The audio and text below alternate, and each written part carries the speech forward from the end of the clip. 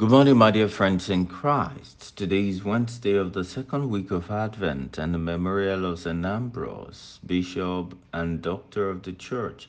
My name is Fada Paul. Jesus wants to help make life easy for us. Will you respond to his invitation? It tells us in the Gospel, "Come to me, all who labor and are heavy laden, and I will give you rest. Take my yoke upon you and learn from me, for I am gentle and lowly in heart, and you'll find rest for your souls. For my yoke is easy and my burden is light." Matthew chapter 11, verses 28 to 30. Dear friends, Jesus modifies the prophecy of Isaiah that says in the first reading, "They who wait for the Lord shall renew their strength.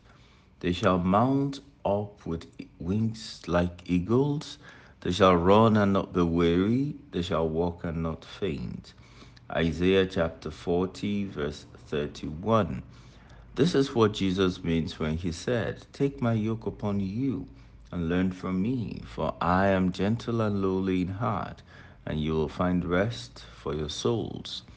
To take up the yoke of Jesus is to wait upon him.